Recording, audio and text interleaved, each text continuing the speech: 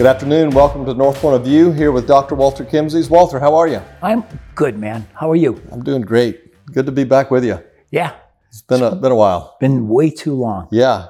So, throwing it out, there was an article yesterday, Savannah paper, I think the partnership between Hyundai and Georgia Tech, looking at the hydrogen technology.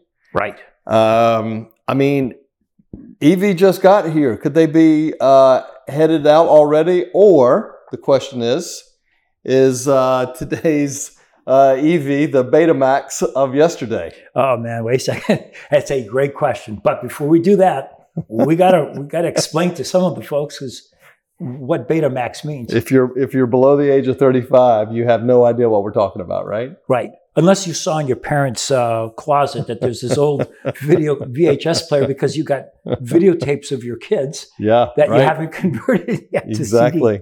So back in the early days, you could not tape TV. TV came on, you watched the show, great. If you missed the show, too bad, too sad. You would have to wait 5 years, 7 years for reruns. Yeah. And then we invented this device that you could connect to the TV and it would record the show onto videotape. And the only time I've seen one of these things show up in a modern show was in Big Bang Theory, when Sheldon Cooper had made a video of himself and saved it for his future self to watch. I love that episode because, I wish I taped it so I could show people this is what a videotape is. So Betamax, there were two different brands, and Betamax was the one that eventually won out and had the biggest share of all of the tapings. And then what happens is the DVD came along and boom, gone were the videotapes, and everybody went to DVDs because the videotapes got, stuff got recorded over stuff that you didn't want to record. And also they didn't last very long. After a certain number of years, the tape just disintegrated, but the DVDs didn't. So, and then you guys know the rest, all right? We'll just stop there. Yeah.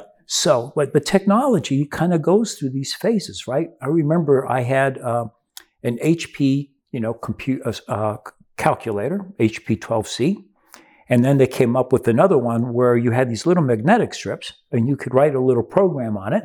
This is 1978, and you'd run the strip through, and your data was in the calculator, and you could tell it to run these calculations, and it would give you all these answers, and you had to have a piece of paper handy because it would go 1, pi squared. You write pi squared. 2.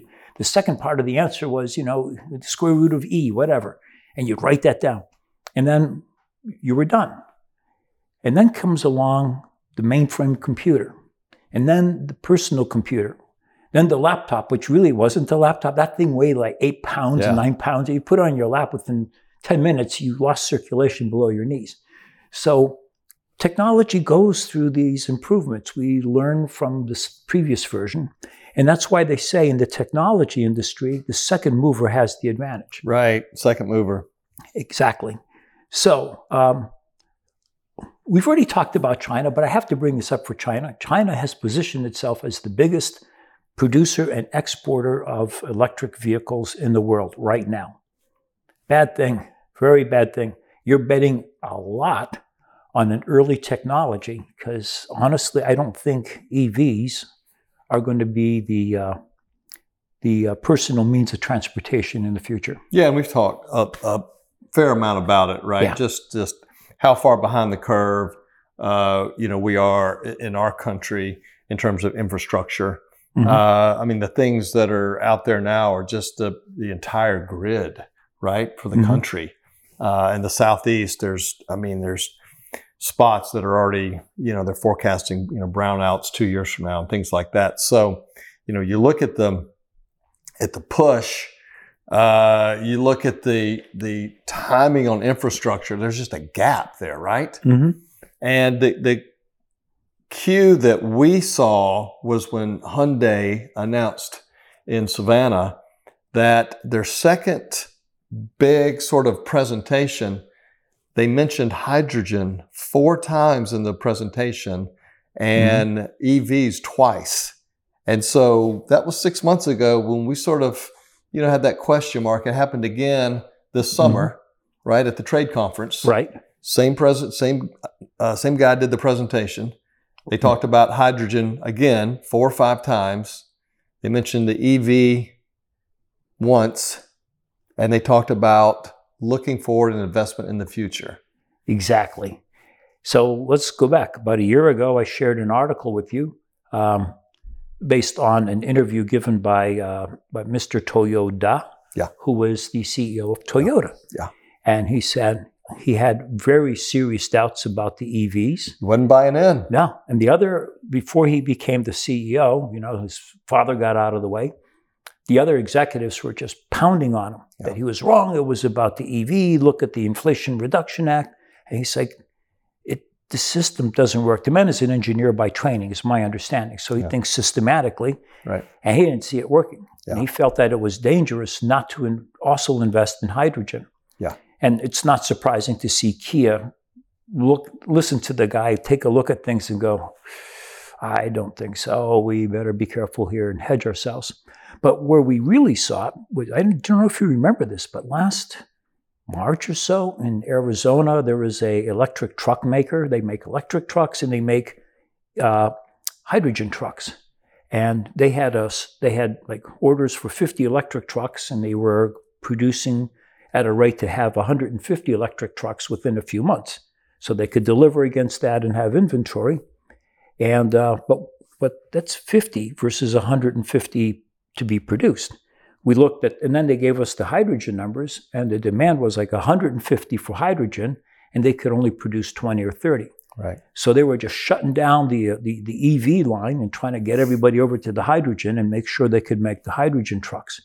And in California, where you are mandated to use an electric truck, that's the big push. You've got, the California Air Resources Board and the Southern California Air Quality Mitigation Department just forcing everybody to use electric. Yeah. The average mileage those trucks get is about 207 miles with a big variance. I mean, if you're hauling stuff out to the Inland Empire, you're going up the hills and down the hills and up the hills. Right.